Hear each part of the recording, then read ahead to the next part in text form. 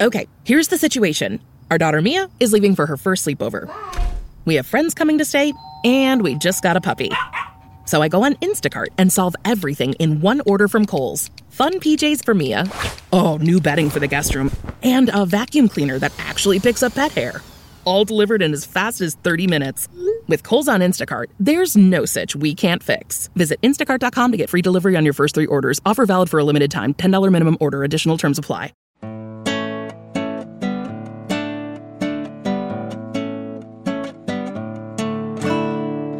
You're listening to The Partially Examined Life, a podcast by some guys who at one point set on doing philosophy for a living, but then thought better of it. Our question for episode 254 is meritocracy a good political ethic? And we're talking with Michael J. Sandel about his new book, The Tyranny of Merit, What's Become of the Common Good. For more information, please visit partiallyexaminedlife.com.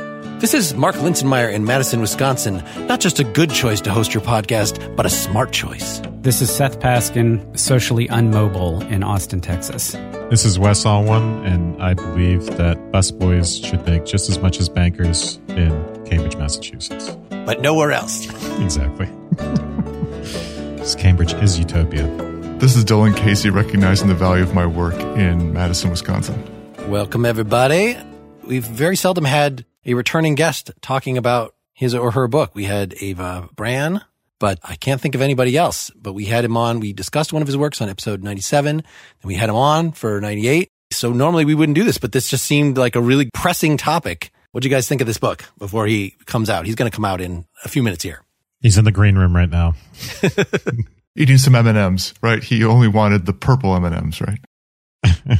I really liked it. It's a popular book in that it has some history in it and sort of genealogy about merit and stuff. I think there are a couple of particularly meaty chapters I think that we'll probably focus on. But to me, it's a very timely topic set on the backdrop of the current political climate and what is at issue with our social unrest. How is that reflected in our notions about community and our judgments about inequity, and what kinds of inequity do we have, both economic as well as social status inequities. And he provides a language and a thinking about this that I think is really valuable. And then I valued it in that I think he sets up the questions as well as has an opinion about them. You don't have to agree with him, I don't think, with his solution, but come away with understanding the parameters of the problem, even though I basically agree with his conclusion anyway.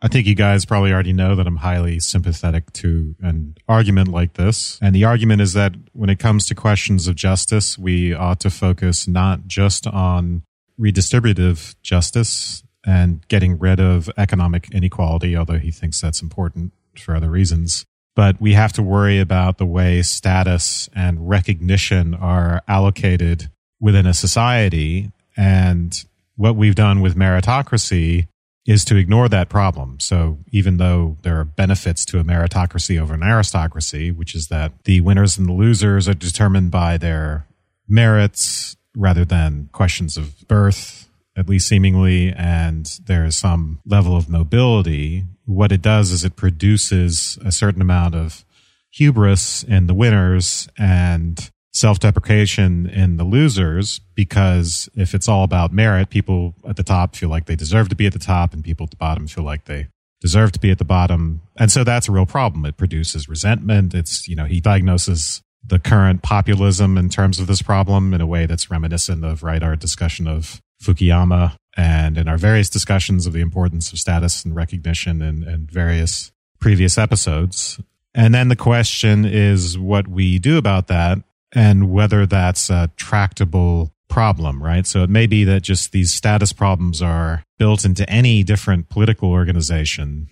He doesn't really address that. He has some solutions that involve everything from job training to changing the perceived status of different professions. But there's not a lot of talk about practical solutions in this book. And again, I think that's because it's really hard to conceive of a solution to the question of status. Seth, any opening thoughts?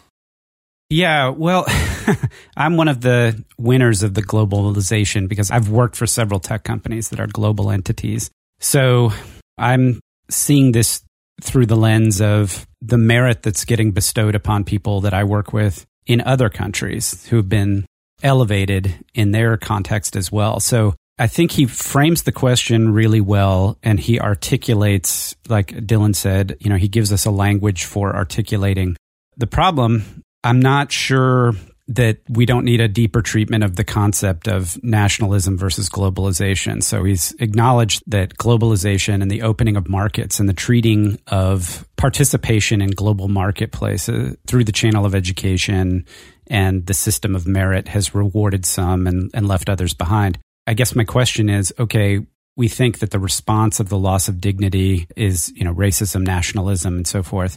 What would be a non-nationalist, non-racist response to a changing economic world like that? I mean, one of the things that he said, he cites the statistic that something like 2/3 of Americans don't go to college. So then the problem statement is, how do we create dignified work for 230 million people that isn't globalized?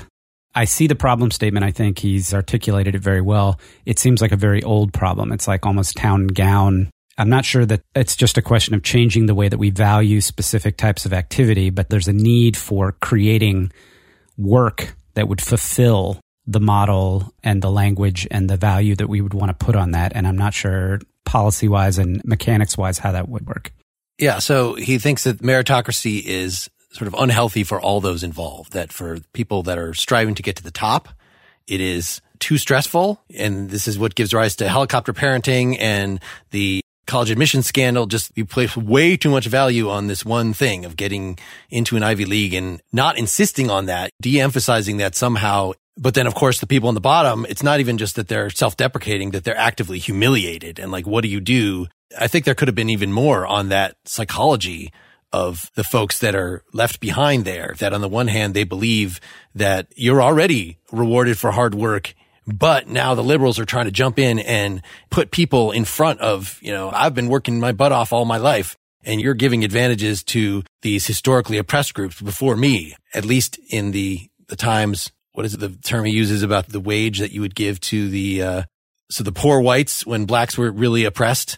What white privilege literally was at that time was, at least I have this status over minorities that now, since they don't have that and they're still left out economically, now there's like no recompense for that. That explains the rise of Trump. And he's pretty ruthless about how smug it has made the so-called winners, the liberal meritocrats, this whole conceit that the only reason conservatives vote against their own interests is because they just don't have the right information. If we just use the presidency, use whatever, this is a critique of Obama, to provide them the right information, then we won't have any political disagreement. And Sandel thinks that is vastly overstating things, that he really is, he's always pushing for public forums where we can actually, in a considered way, debate the common good and like what we should be aiming at and how we can go forward given the things that we don't agree on. And of course, it's so rich talking about this now after witnessing an actual debate in which nothing like that was even faintly possible. One of his fundamental criticisms is that, whether it be meritocracy or markets, like in his other book, that these are somehow mechanisms that once you get them going, they automatically work. Like that there's a conceit behind meritocracy and technocracy and even the market economies that it's like a clockwork universe. You start it going and then things just sort out, and that the result of that mechanism will be a just and sufficiently equitable society in which free people can sufficiently recognize their freedom and their actualization, and more or less things can work out the way they ought to work out. I think one of his underlying criticisms, and that this is true of his book on liberalism and the limits of justice, the market book and this book, is that that's just not true. That's not true about the way we are as individuals. It's not true of the way politics works and the way communities work. And that possibility of a value neutral structure that just works without kind of constantly being added to by individuals in this, as Mark said, this kind of constant dialogue is a myth. Let's bring out Michael. Michael, welcome. Good to be with you. So, Michael, I was just on vacation this week and I listened to the audiobook version for about half of it. So I've had your voice in my head for about 7 hours over the past 2 days. And I've had that experience now of feeling like I know you. You know how people feel like they know personalities, that they're comfortable with their voice. So I wanted to ask, to at least just a softball to get started, like, how do you make the decision to do that recording yourself as opposed to professional voice talent? I was curious about that because you're a professional teacher, I guess, and so that makes sense that you would want to lecture. But is that the rationale?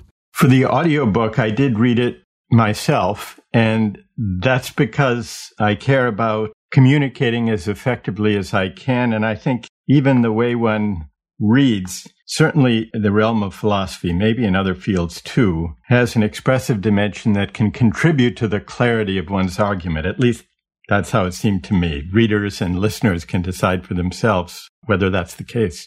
No, I think that's true. It didn't feel like a performance, in the sense that it wasn't performative, in that it did feel like you were very expressive, and I actually appreciated it. So I just thought I would bring that up to kind of ease our way in. Can we start very current, that we are now in a position where you're kind of giving a pox on both your houses argument, that the Republicans have made this mistake of actually believing in meritocracy. In other words, that if you are rich, you deserve to be rich. If you're poor, you deserve to be poor. The Democrats, they acknowledge that that's not actually the case all the time, that there are plenty of barriers, but their goal still of reducing those barriers so that you can rise as far as your talents will take you, that still affirms the main ideological point, that meritocracy should be the goal. My book, The Tyranny of Merit, is a critique of meritocracy. And there are at least two ways of objecting to the meritocracy we have. One of them is that we don't live up to the meritocratic principles we profess. This is, I think, the less controversial aspect of the book. Social mobility has stalled in the United States. It's harder to rise one generation to the next from poverty to relative affluence in the United States than it is in many European countries and in Canada. So I think one of the reasons that the appeal to meritocracy, the political promise that you can make it if you try, one of the reasons that that promise has lost its capacity to inspire is that people realize that it isn't so easy to rise one generation to the next. But I also pose a further challenge to meritocracy, which is that even if we could live up to meritocratic principles, even if we could create truly equal chances, and we're far short of that now, meritocracy still has a dark side. A perfectly meritocratic society would not be a just society, nor would it be a good society. And the reason I think meritocracy has a dark side is that it's corrosive of the common good. It cultivates attitudes towards success and failure that lead those who land on top to believe their success is their own doing, the measure of their merit. And by implication, that those who struggle, those who are left behind, have no one to blame but themselves. This leads those left behind in the new economy, left behind by the last 4 decades of market-driven globalization, to feel not only that they've fallen behind in terms of wages and job opportunities, but also that elites look down on them. And this sense of elites looking down has fueled the anger and resentment, the sense of grievance that has fueled the populist backlash against mainstream parties. We saw it play out most dramatically, I think, in 2016. But the reaction against, the backlash against meritocratic elites, the anger at elites looking down, this, I think, was directed to elites across the political spectrum, though if we look at the U.S. and Britain and center-left parties in Europe, it's center-left parties that have borne the brunt of it, and we could perhaps discuss later why that's the case. So I really appreciated the argument, and I found it sort of distilled a nice language about talking about this. And one of the pieces of the language that you bring in is that meritocracy fails in part because there's a misguided thought that if we just set things up, it's just going to work. You're just going to turn the crank and there'll be a quote unquote level playing field. And by the dint of our free exercise of our own capabilities, at the end of the day, things will be basically equitable enough, right? Allowing for things to be somewhat unequal, but equitable enough and also just enough. One way of phrasing your criticism is that it's neither just nor equitable in the end, because in part, it's misguided to think that we can just turn the crank on this and that we can have something like a value neutral way of running our community, that we have to have a kind of active, vibrant back and forth, in fact, between how we make these practical decisions about the ways in which these rules work out. And there's a misguided faith that we can do that in a neutral way. In 5, you have this critique of free market liberalism from Hayek, as well as the welfare state liberalism from Rawls, where both of them have some things in common. One thing being that there's a set of rules that we can come up with that will lead to a just enough and a equitable enough society if we just follow them. And it seems to me that part of your criticism is that they're just wrong about that. They're just wrong about that's the way we work as individuals, and that's the way communities work politically. Yes, and I do take up both Hayek and Rawls. One of the striking things, looking at the two of them, of course, ideologically, they're typically regarded, and rightly so, as opposites. Hayek, the advocate of laissez-faire, free market capitalism, and Rawls, the defender of a version of liberal equality that underwrites something like the welfare state. And yet, both Hayek and Rawls reject, in principle, the idea of meritocracy. Both reject the idea that a market society, even a market society against background conditions in Rawls's case, that fulfill the two principles of justice, both reject the idea that justice is a matter of giving people what they deserve. In the case of Hayek, he distinguishes between contributing value to the economy and being meritorious or virtuous. And Hayek says that even in a well-functioning market economy of the kind he favors, the results should not be misunderstood to reflect merit or moral desert. And he makes this argument on the grounds that who makes most in a market society will reflect, for example, the accident of who has the kind of talents that enable them to provide what consumers want. Having those talents, or having relatively scarce talents, which certainly affects one's success in the labor market, is not something that one deserves in the first place. That's Hayek's argument against the idea that the free market answers to merit. Rawls makes a surprisingly similar argument. He argues that the distribution of talents is arbitrary from a moral point of view, so that the earnings we make, whether in a market society or in a just society as he defines it, still reflects contingencies, especially to do with contingencies of native endowments, that are no doing of the person whose talents they are. So it's striking, first of all, to notice, and I point this out, as you say, Dylan, in chapter 5 of the book, that both Hayek and Rawls reject meritocracy.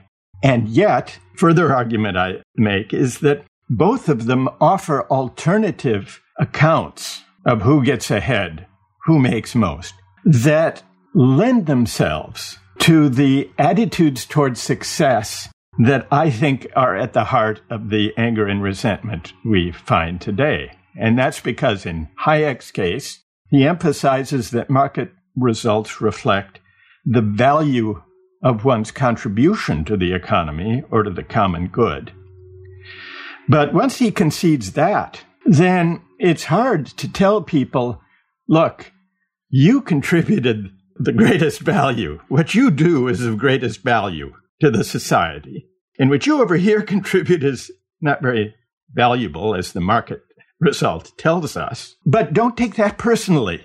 Don't take that as a reflection on your merit. That's just the way things work out. That's a hard position to sustain morally, culturally, psychologically with regard to social esteem. And there's something similar in Rawls's case. He rejects moral desert as the basis of distributive shares, but instead affirms what he calls entitlements to legitimate expectations. Once I fulfill what the rules of the game say will be rewarded, I'm entitled to my winnings, even though I can't say I morally deserve them, due to the contingencies that we mentioned before.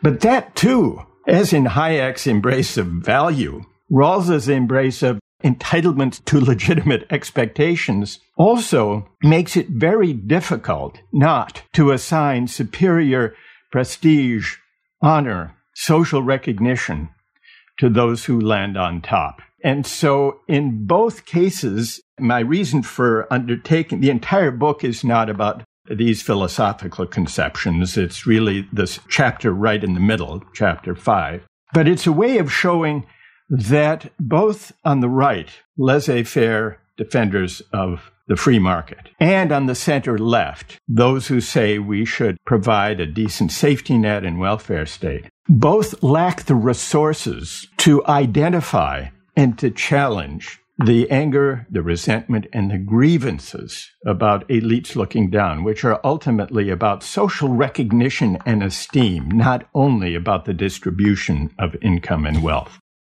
So what both Hayek and Rawls are concerned with is justice, right? In the sense, for Hayek, it's about freedom from coercion, freedom from the imposition of some particular conception of the good on people. And for Rawls, it's about what you do when you think about what a just society looks like, let's say from the original position, from behind a veil of ignorance, and then you get, despite the fact that you're composing society so as to favor the least advantaged, you end up with certain meritocratic properties as a byproduct, right? So what you call the entitlements.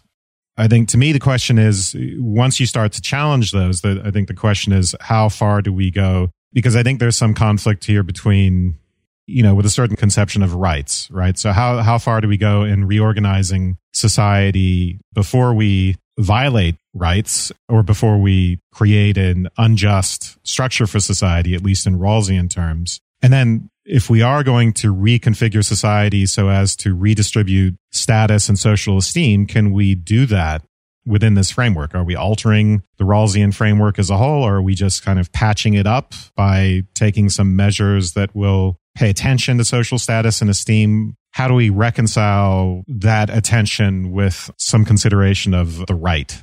The question is whether for Hayek and for Rawls it's possible to separate questions of justice from questions of social recognition and esteem, questions of honor, questions of what contributions count as valuable contributions to the common good. If justice touches on those questions, is even entangled with those questions of honor, recognition, valuation, and esteem, then one way of describing the mistake that both Hayek and Rawls share is in thinking that it's possible to define a just society in a way that rejects any particular conception of the good. Because once we get into the distribution of honor, esteem, social recognition, once we get into debates about what contributions to the common good are truly valuable and which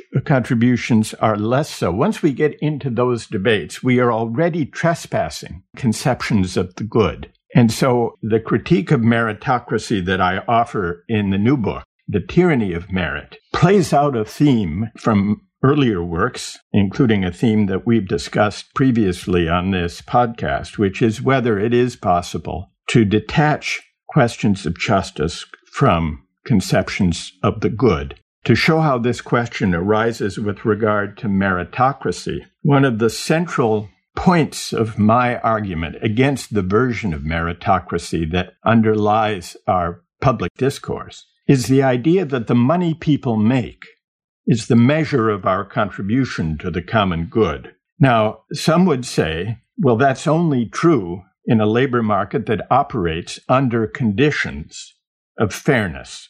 But I would say that even subject to that constraint, it's a mistake to assume that the money people make is an accurate measure of their contribution to the common good. I think it's been a mistake to outsource our moral judgment about the value of who contributes what to markets, and that the only way to take up that question is to reason together, argue together, debate together as democratic citizens what contributions really are valuable and in what measure. And to discuss that, we can't avoid discussing what purposes and ends do we care about, should we care about? What purposes and ends are worthy of us, of this political community? That's the only way we can really have a debate.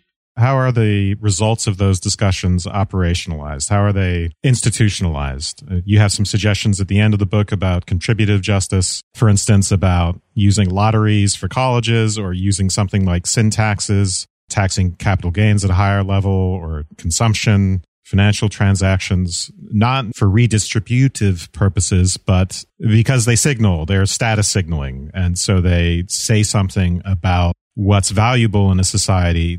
So, you have a few suggestions at the end, but it seems to me like the problem is larger than some of the fixes that you give it at the end. I'm wondering about the extent to which we can really reconfigure the way people value things and the way status is distributed by virtue of these discussions, and whether there's another way to institutionalize that, and whether that institutionalization does just the things that Rawls and Hayek might worry about, which is to, say, infringe on people's rights or something like that.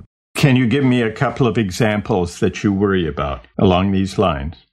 Well, so for instance, how do we make one form of work more of equal status to another form of work? How do we give the plumber equal status to the doctor, for instance?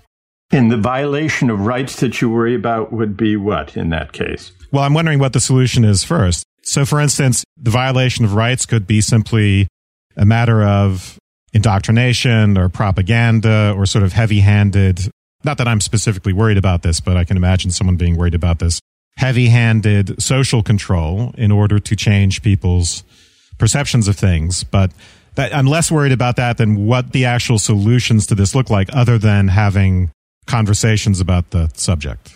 Can I just give an example that I think might support military folks? Since we don't have an infinite budget, we can't pay soldiers as much as would be nice. But yet, we seem to have a pretty unambiguous, agreed to pretty much on all sides of the political spectrum. Thank you for your service. We salute you. So this is just an example of, just by having these, I don't know if this arose out of a public debate, but it's certainly a public sentiment that you could do something similar with teachers. You could do something, I don't know how far that goes, but how do you engineer that? To me, it's not a question of engineering in the hard sense. In fact, at some level, part of the criticism is that we think we can over-engineer the whole problem, and that there's a kind of hard work involved that's a little bit messy. It's essentially politics behaving that needs to be tended to. So there's an activity of politics of continually making the case, both by assent as well as by argument, for certain kinds of values. So in the case that Mark gives, to me, the way in which we have that is that because everybody keeps saying it. Everybody keeps saying and making arguments in different ways by talking about the value that soldiers have to our community, towards our nation, and we assent to that value, and that we can do similar things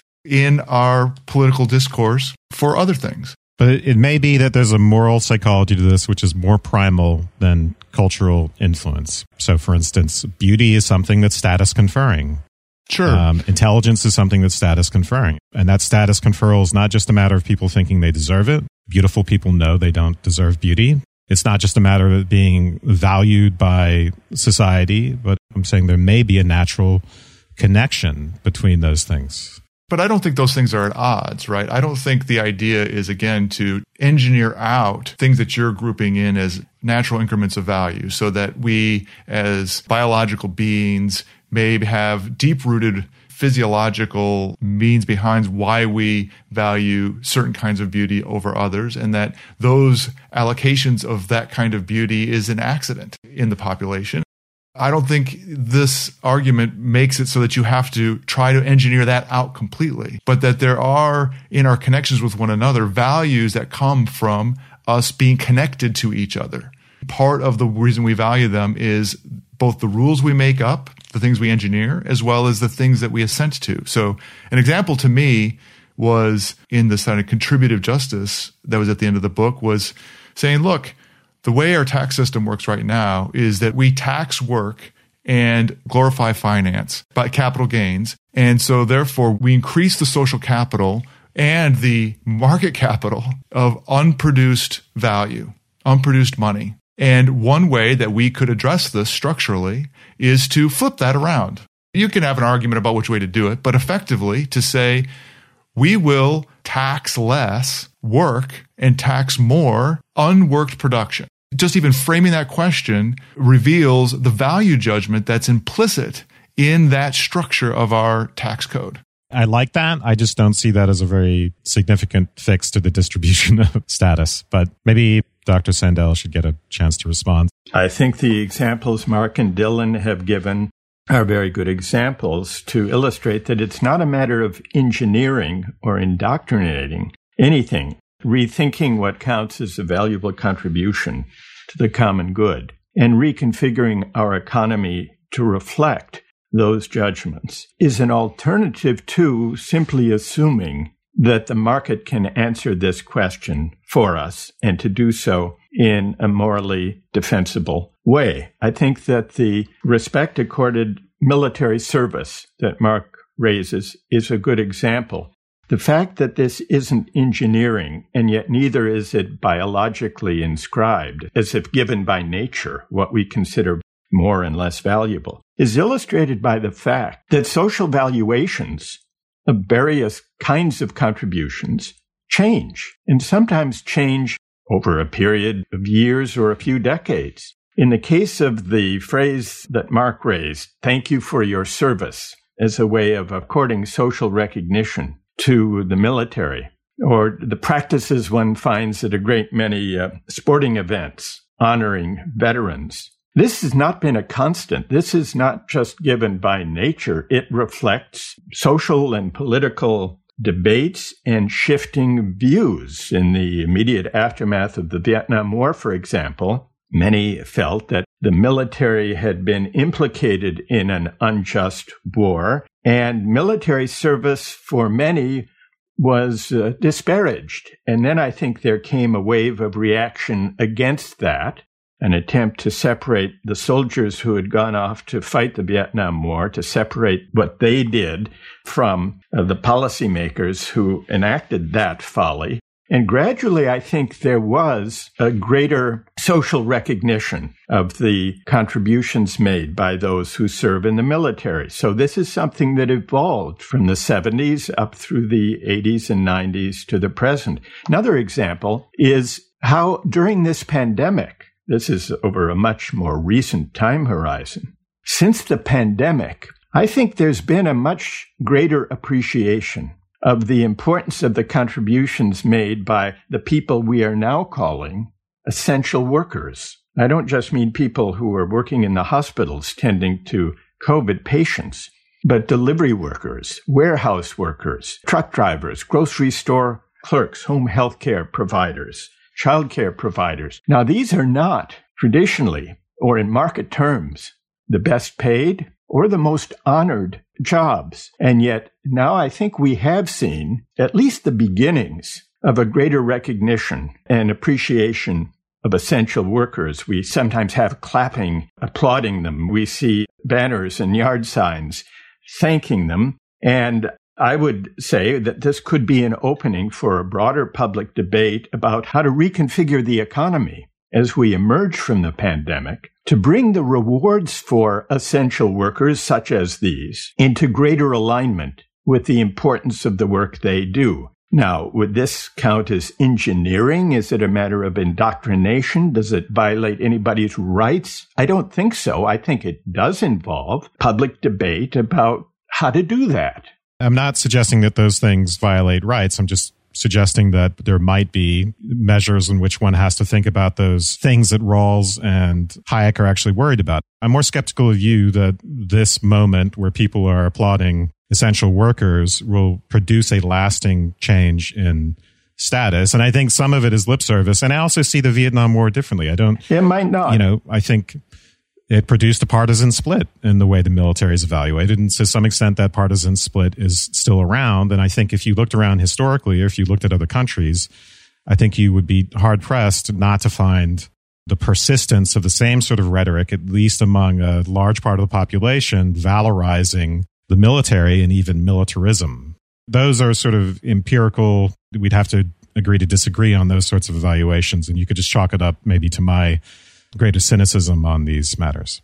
This isn't necessarily disagreement, because I'm not saying that we will emerge from the pandemic with a lasting improvement in the social recognition for essential workers. I think that very much remains to be seen. I think it's an open question, though morally and politically, I'm in favor of it. And as for the partisan disagreement about military service, I don't disagree that there is a partisan disagreement. What I'm saying is that that very disagreement reflects competing values about the importance and the value of the contribution made by those who serve in the military. And any debate about the value of social contribution touches on contested conceptions of the common good. And my broader philosophical point is the fact that these are contested conceptions of the common good, the fact that there is and will be disagreement, partisan and otherwise, about how to value military service or essential workers or hedge fund managers. The fact that there is disagreement about the value of their contribution is not a reason to say it should not figure in our public discourse. To the contrary, I think those disagreements about the common good should be right at the center of our political discourse, because if they aren't, then we simply default to labor markets to give us the answer in practice about what roles will be rewarded most. Am I reducing what your claim is too much by saying once we take a market approach to organizing society, not only have we impoverished the language that we can use to talk about value and good, but you also mentioned that from an operational perspective, you hand over responsibility for public policy decisions to technocrats, and specifically economists. You talk about the rise not just of finance, but the notion that if what markets do is maximize profit or strive towards efficiency, if economic efficiency is really the only overriding value, you don't have a language for discussing the public good. The impoverishment is not just what happens to the people who fall into the unfortunate bucket of not participating in this whatever new model gets created. Even the people who benefit from it in a financial sense have no understanding that they don't have a language for articulating their own value. They think they have value, but they really don't have. There's a fundamental problem with a market approach, which you raised in your previous book. I'm wondering whether it's possible, if we don't have a language, if that approach doesn't give us the language for having the discourse that you're talking about, do we have to first step back and just acknowledge you can't have a discussion about flourishing human value from within the framework of a purely free market economic system? And is that going to be the kind of thing that as Americans, we just can't even, it's difficult for us to even have that conversation because of this commitment to the notion that we have a free market, but also we're free individuals to make choices in that market? The last sentence or two I would qualify just slightly, but you've given a beautifully nuanced, actually, and rounded account of what I'm trying to say in the new book, in The Tyranny of Merit. The slight adjustment I would make, Seth, to the last sentence or two, insofar as we rely on markets to tell us what social roles, what jobs really do contribute the most to the common good. We make a mistake because often market verdicts get that wrong. We also make a mistake because, just as you put beautifully, that kind of reliance, that kind of outsourcing of moral judgment deprives us of the language we need, the language of moral reflection, the language of reflecting on social purposes and ends, on the common good, deprives us also of the habits and the practice we need in reasoning together about contestable questions to do with the common good. and to do with what roles matter most and how they should be honored and recognized. And so the argument in The Tyranny of Merit is similar in this respect, I suppose, to the argument in my previous book, What Money Can't Buy. We as democratic citizens should reclaim this terrain of moral and civic argument and debate, reclaim it from markets, reclaim it from technocratic experts, including economists. We read Aristotle's Rhetoric just a few months ago, and I've been wondering since then, you talk about the need for public deliberation, and this is a common theme in all the books, is we have to have venues and occasions for public deliberation. I mean, we just had a debate where that was so obviously not on display. But in hearing Wes's skepticism about how to actually enact these things, that it's just people playing lip service, a big portion of what's going on in your book is this history of how certain phrases like rising as far as your talents can take you. I really found that fascinating. Like, okay, this was first used by Reagan, and exactly when these kind of various things started, when the American dream began and how people articulate the American dream. It almost seems like public deliberation might be too demanding a term.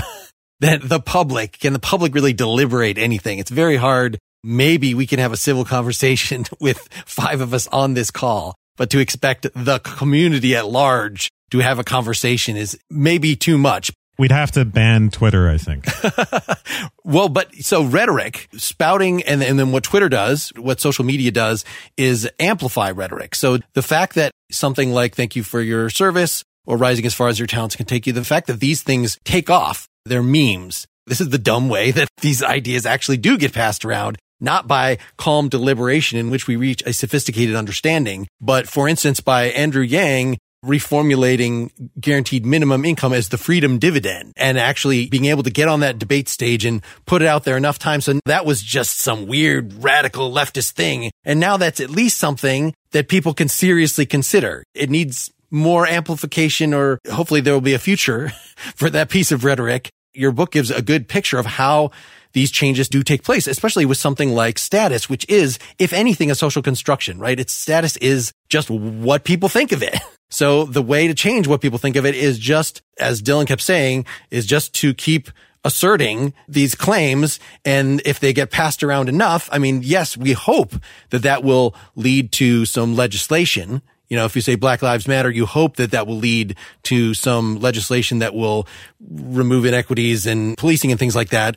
But also the speech people take is not simply virtue signaling. It's not, I'm going to say this because I don't care if anything actually happens. It's mere lip service. But because so much of this is actually a social construction, it's just if enough people say it enough times, like that actually becomes true.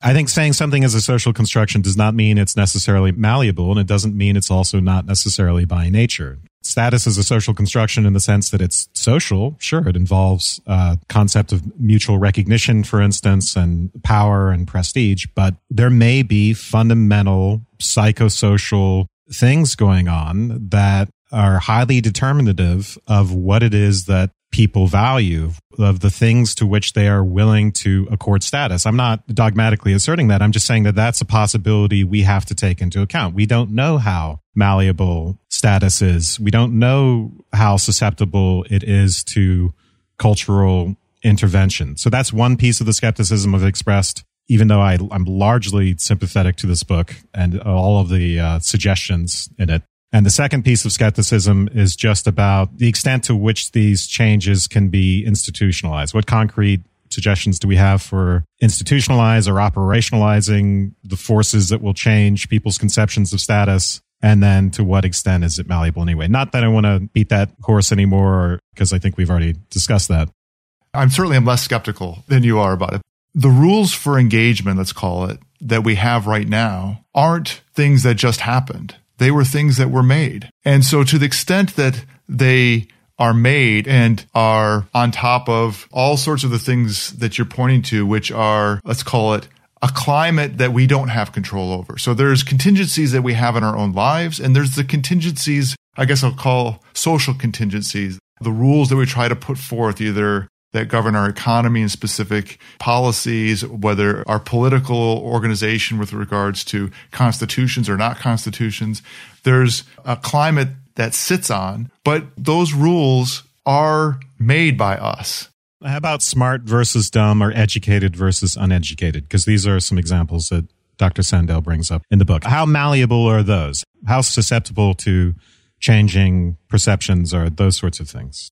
To me, smart versus dumb is a really interesting one because I think that, as was pointed out in the book, there's this idea of smart that is heavily tied to higher education and technological sophistication. So you have, smart TVs and smartphones and this technological and technocratic solutions. But I have a very strong memory of smart having actually nothing to do with those kinds of things, but being, let's call it street savvy and wise. So your carpenter would be smart and clever about solutions to things. And so even that term right there and being dumb about it, I have very strong memories of talking about people with high levels of education being dumb and being dumb about the choices that they make in their lives and being dumb about how the world works because, in fact, they are overeducated. And so I think that that's a perfect example of the way in which those things are malleable about what we mean by smart and dumb.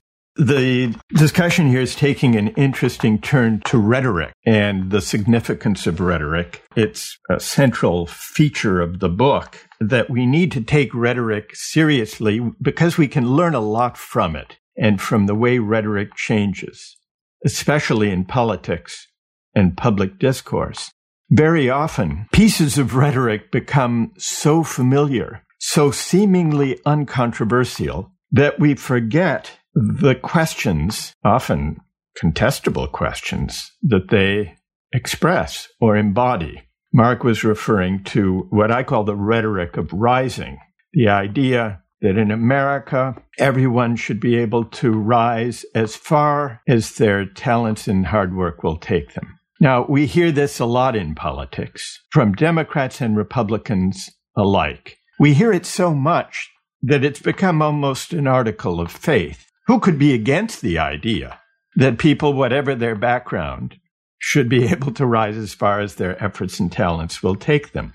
And yet, this is a relatively recent phrase in politics.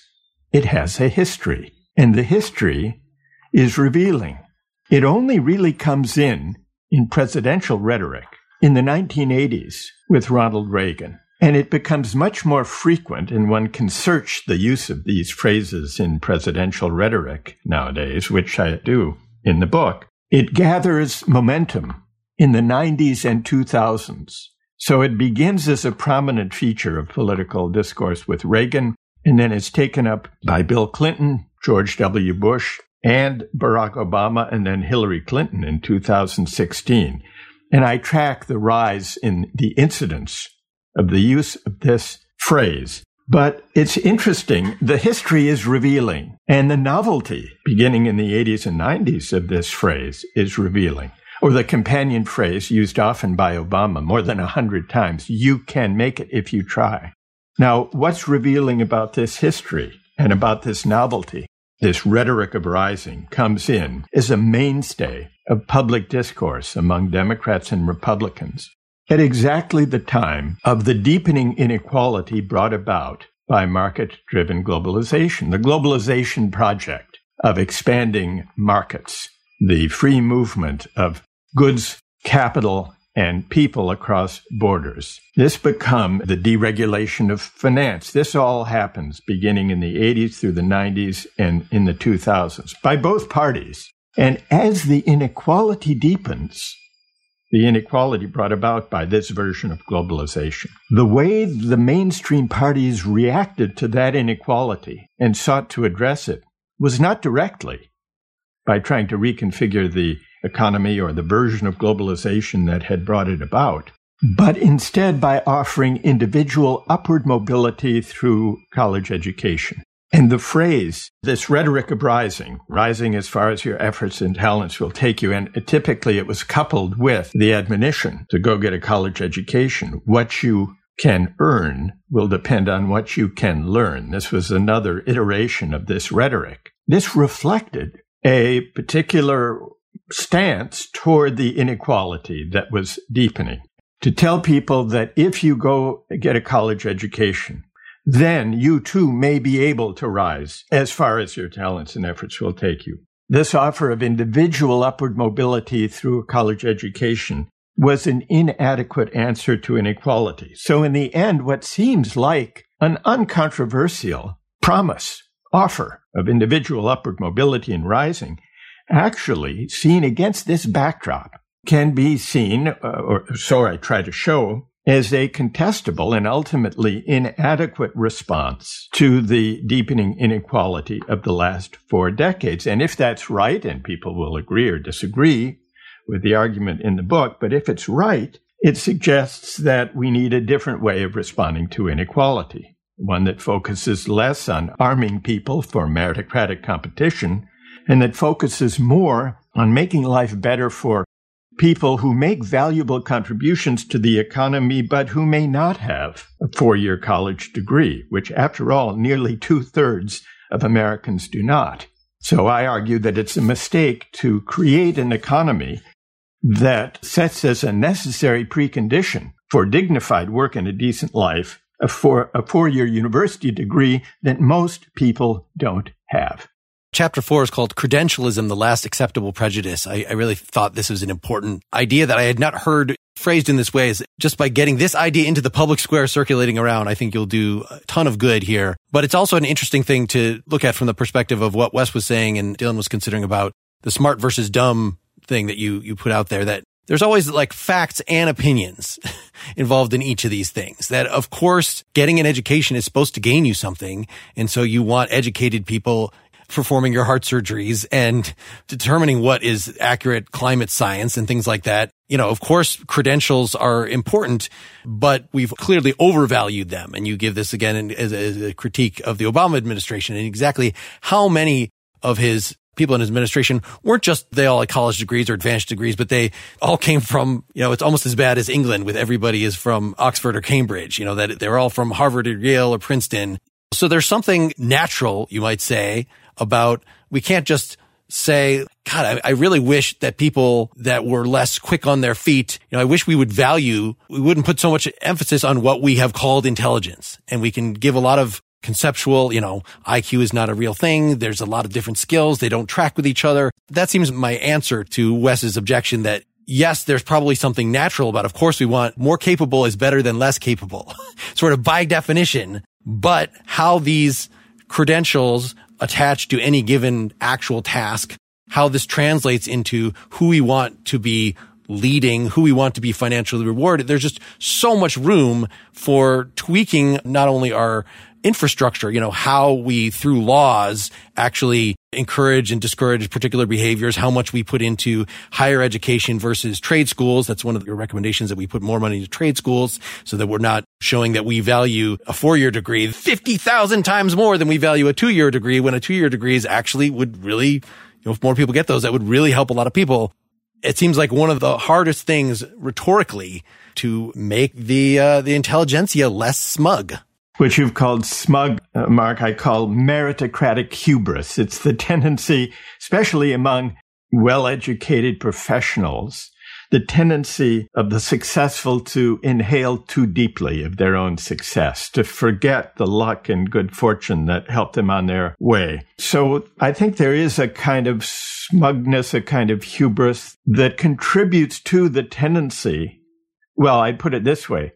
Working people who complain that meritocratic elites or professional elites look down on them are not wrong. There is some legitimacy to that complaint. The complaint itself points to this broader shift in our public discourse and practice over the past 4 decades. And just to go to one of the very concrete practical implications of this, Mark, that you raised just now, I think part of the solution is to recognize that we woefully underinvest in those forms of learning that the majority of people rely upon to get the education and training they need to do the work that they will ultimately do to contribute to the society. So I think we need massively to increase our investment in state colleges, in 2-year community colleges, and in vocational and technical training, not only to increase investment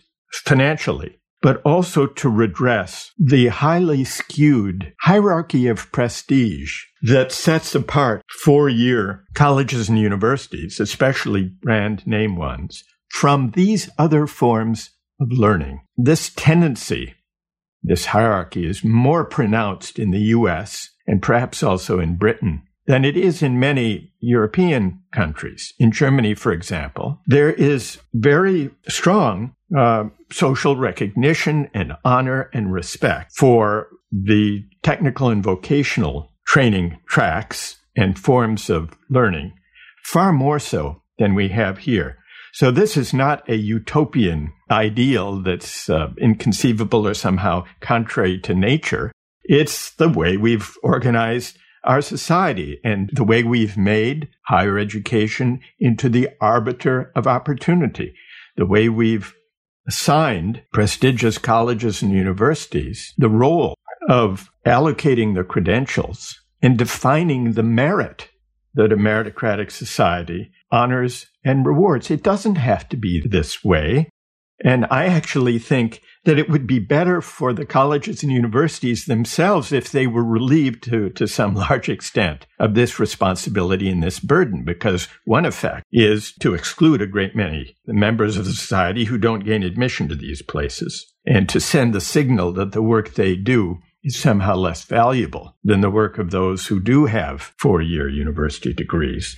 But there's another damaging effect, and that's to the educational mission itself. When these institutions become overly preoccupied with their sorting function, with their credentializing function, as I think they have become today, that begins to crowd out their educational mission. And I think this is something that colleges and universities should worry about for their own sake, for their own integrity, and not only because it also has this deleterious effect of excluding from social honor and recognition a great many members of our society. This, in a way, is to suggest that the tyranny of merit, as I call it, like all tyrannies, points in two directions. It's a tyranny that's exerted by the winners over those who are left behind, and most of the book is about that. But the tyranny of merit also makes itself felt in the wounded winners who manage, and I'm thinking now of the young people, whose high school years are turned into a kind of stress-strewn, high-pressured,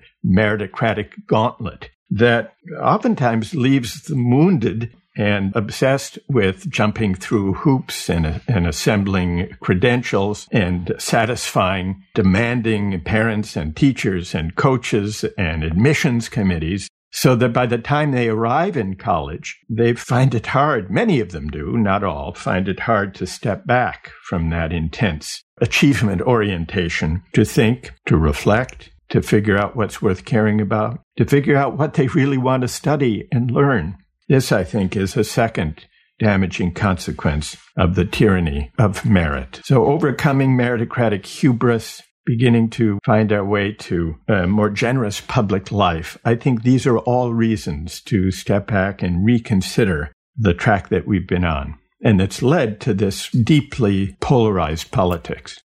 That diagnosis that you bring up in the chapter on credentialism, it applies not just to the people who are left behind, but as we see from the rise of, for example, progressive, when you think of like Bernie and Elizabeth Warren, we lied. We said, go through all these hoops, get credentialed, go to this school, and millions of kids have done it, and then they don't have jobs and they have debt. And they're frustrated and angry as well because they bought into the system and they bought into the lie. They weren't left behind, but they thought they weren't going to be left behind. And you're seeing that shift. I mean, I could talk endlessly. I'm in tech, so I'm part of the problem. I'm a cog in the system. But you see, for example, large tech companies and consulting firms are now saying education is not a predictor for precisely the reason that you mentioned is, yeah, you can go to Yale and you can get an MBA, but you're going to be just like every other Yale MBA out there, and your vocabulary is super impoverished. Believe me, I work with plenty of people who have degrees and it's way more rewarding from my experience I talk to more people from India and Israel every day than I do from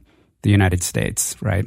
And so I have a different perspective, I guess, on that. But the point being, Google, Arthur Andersen, a bunch of these companies are now saying, we're going to look at what you've accomplished, and we're not going to look at your credentials because credentials don't predict success. It's precisely for the reason you mentioned, which is it used to be when you would go to an institution like the one you teach at, you would be expected to gain exposure to a certain set of ideas about how to think, what's good, and you would make conscious decisions about what to study, and there would be an assumption that you would have a certain kind of perspective, and it's become much more of a factory system. And there's also a proliferation of tools. I think you mentioned in your book about somebody partnering with Khan Academy. Was that right? The SATs themselves, yeah. Yeah. Right. SAT prep as a way, to try to equalize the advantages that affluent families have when they send their kids to get special SAT prep courses and tutoring. And the SAT, the people who offer it, the College Board, partnered with the Khan Academy to say, well,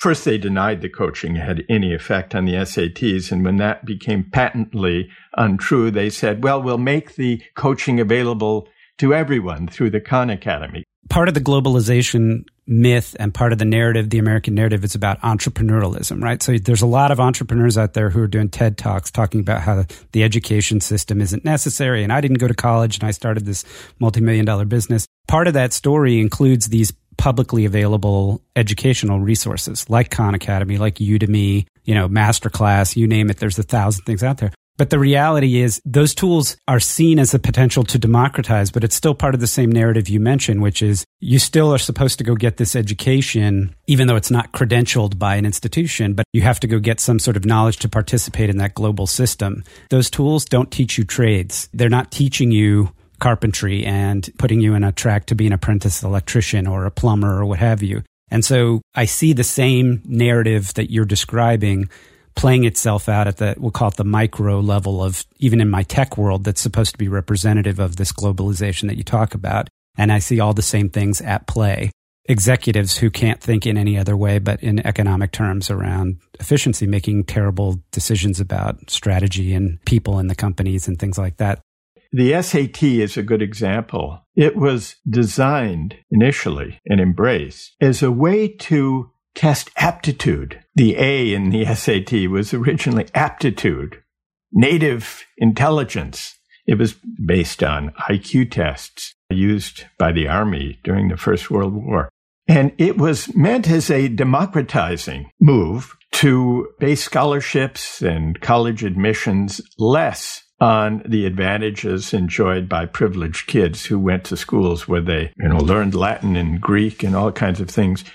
And this would be a test of aptitude. And this was really an expression of the early meritocratic hope that if only we could overcome the unequal chances to do with unequal backgrounds of class and race and ethnicity and gender, if only we could overcome those unequal backgrounds and have truly equal conditions, then those who would win admission to top colleges and universities, those who would get the top jobs, those who would make the most money, then, and only then, finally, they could say to themselves, I earned it. I did it on my own. It was not due to the accident of my being born to well-off parents, for example. But this ideal, and it goes all the way back, the term meritocracy was coined by Michael Young, the British sociologist, in the late 1950s. He saw the dark side of meritocracy from the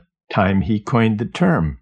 For Michael Young, meritocracy, it was a good thing in that it replaced the aristocratic privilege, hereditary privilege of class-bound Britain. That was a good thing, that was changing in the 1950s. But he saw meritocracy, a perfectly realized meritocracy, not as an ideally just society, but as a dystopia, because he glimpsed that even in a perfectly realized meritocracy, the winners would believe that their success was their own doing. They would therefore consider themselves less responsible than they might otherwise for those who struggled, because they would believe that they had simply failed to exercise their talents and effort and deserved their place. And Michael Young predicted that by the year 2034, there would be a populist uprising overturning this meritocratic order.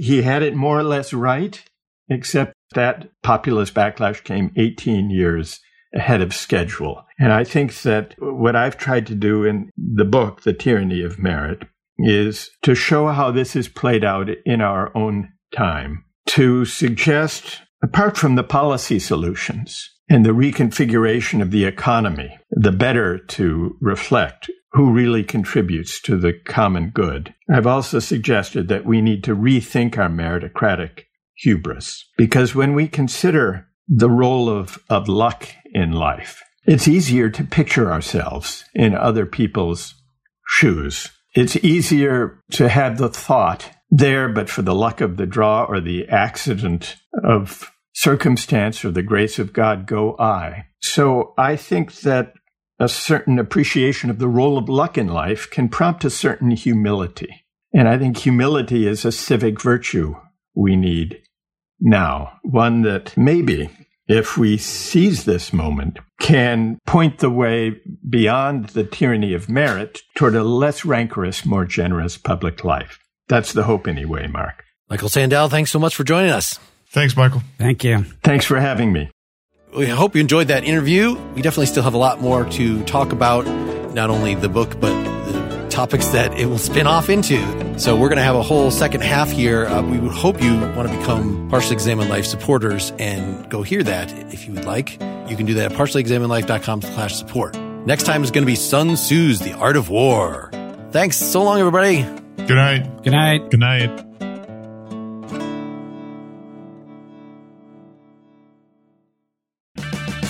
Purchase new wiper blades from O'Reilly Auto Parts today and we'll install them for free. See better and drive safer with O'Reilly Auto Parts. Oh, oh,